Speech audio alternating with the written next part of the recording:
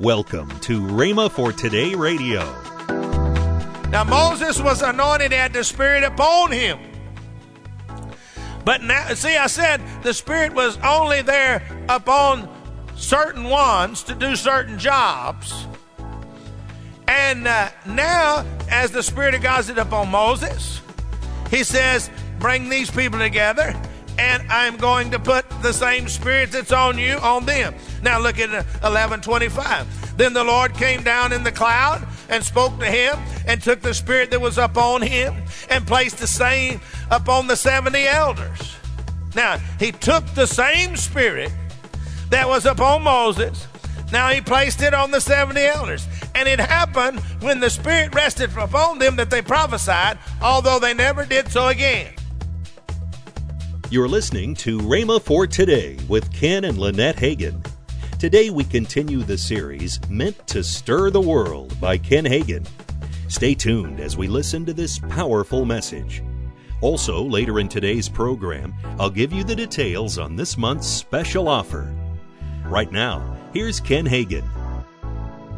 We're living in a time when God is doing something in this earth, and He is going to do it with the moving of the Holy Spirit, because that is the power of God. Okay? Now, I want us to take a brief look at the Holy Spirit working and how it works. If we're going to do this, we have to start with the Old Testament. Okay? The Old Testament, the Spirit of God only came upon certain people. Hello? You see, it came upon certain people to fulfill certain offices. He did not dwell in all the people like today. This was because the sin nature was still in man. There was the shedding of the atonement lamb, and the blood was applied for the overlooking of their sin. You see, they were not redeemed. That blood that was applied to the scapegoat and then taken before in the altar and burned and sacrificed and so forth. You can go study it out, and there's many books and stuff that has it in there. But they turned this goat loose that they'd put the blood on out into the wilderness. It was called the scapegoat. And that was a signification that God was covering the sins of the people. But they hadn't been redeemed. They had not been changed. Hello? The Holy Spirit could not dwell in the people, because the Holy Spirit cannot dwell in an unclean vessel. So the Holy Spirit dwelt in the Mosaic tabernacle and also in the temple in Jerusalem. You will go and read that Mosaic tabernacle that was built in the wilderness as they were traveling. God gave specific instructions of how it was to be built, what it was to be built with, and He gave specific instructions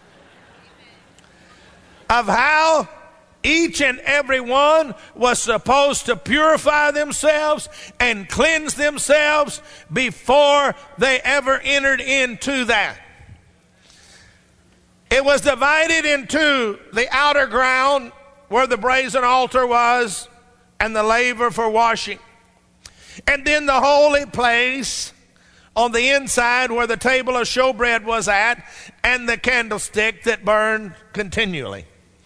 Now you see, there was different ones that took care of these things to keep them going. But they had you read it and it will tell you the ritual that they must go through in cleansing themselves and putting on certain garments before they are ever to go work around the laver or the brazen altar or go into the holy place to replace the oil so that the lamp does not go out, to replace the showbread.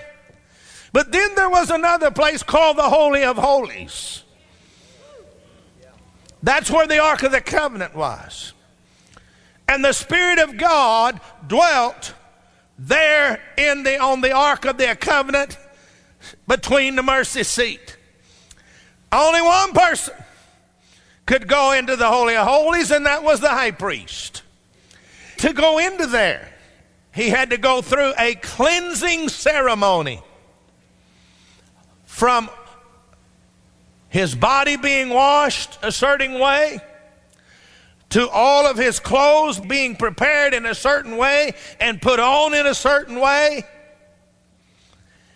And they were very careful to do this. The high priest's garment that he wore into the Holy of Holies was the only one that had bells around the bottom of it. You know why? Because as long as they could hear the bells tinkling, they knew that he had measured up to the anointing. Also, there was a rope that was tied around his ankle so that he could be pulled out of there if he didn't measure up. You will remember that the Ark of the Covenant had been over in the Philistine territory, and David went to get it. And one of the people that was not supposed to, you're not supposed to touch it. The ark they weren't carrying it like they were supposed to in the first place. They had it in a cart, ox cart. God had given specific directions that there were poles that went through, and the priests were to carry it on their shoulders. But it was wobbling. He put his hand up to restrain it and dropped dead. And you remember that they stopped right there and they left the Ark of the Covenant at Obed-Edom's house. How many of you read that story? Yeah. And it stayed down there for a while. But then they finally went and got it and did it the way they were supposed to. There's no shortcuts with the anointing and the power of God. Hello? Now you see, the anointing of God was in that holy place. You see, and there were only certain people that were anointed by God to go into these places. We see with Moses, as the Spirit of God began to move upon him, in Numbers 11:16, so the Lord said to Moses, gather to me 70 men of the elders of Israel, whom you know to be elders of the people and officers over them. Bring them to the tabernacle of meeting, that they may stand there with you. That's to the tabernacle in the wilderness. That's bringing them inside of the gate, inside of the walls there, into the area where the laver was and the sacrificial offering. Then I will come down and talk with you there. I will take the Spirit that is, listen to this, upon you, and will put the same Spirit upon them, and they shall bear the burden of the people with you, that you may not bear yourself alone. Now Moses was anointed, had the Spirit upon him. But now, see, I said the Spirit was only there upon certain ones to do certain jobs. And now, as the Spirit of God is upon Moses, he says, bring these people together, and I'm going to put the same Spirit that's on you on them. Now look at 11:25. Then the Lord came down in the cloud and spoke to him, and took the Spirit that was upon him and placed the same upon the 70 elders. Now he took the same Spirit that was upon Moses. Now he placed it on the 70 elders. And it happened when the Spirit rested upon them that they prophesied, although they never did so again. See, the Spirit of God was upon Moses and nobody else. But now God realized that Moses was having a difficult time directing all of these people. So, because you see, he's the only one that had the Spirit of God upon him. So everybody was coming to him for answers. Thank God everybody don't come to the preacher or the pastor for answers. Because you see, then they all come. He was the only one that had the Spirit. Thank God you have the Spirit in you, and we'll get to that later, where you can talk to God yourself. They could not talk to God themselves.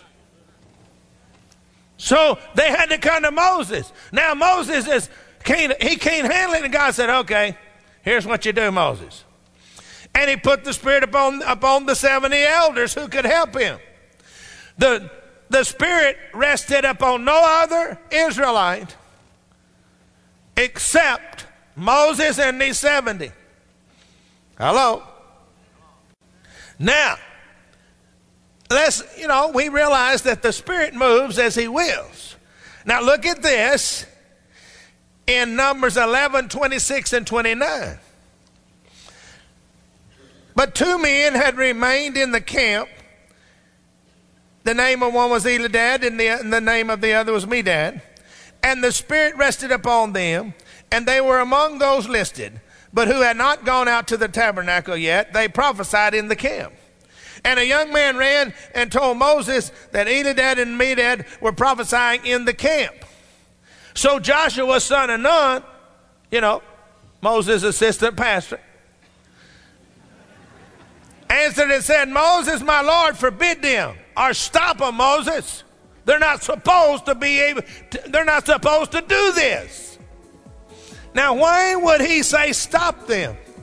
Because he understood that nobody had the Spirit of God upon them except Moses and those which the Spirit of God had come upon. You're listening to Rhema for Today with Ken and Lynette Hagin. Call now to get this month's special offer. It's the classic DVD, Gathering Up the Spoil by Kenneth E. Hagin. On this power-packed DVD from Camp Meeting 1998, Kenneth E. Hagin explains that you're opposed by a defeated enemy and teaches you how to gather up the spoil of the battle Jesus won. Deliverance, salvation, divine healing, the baptism of the Holy Spirit, righteousness, peace, and joy.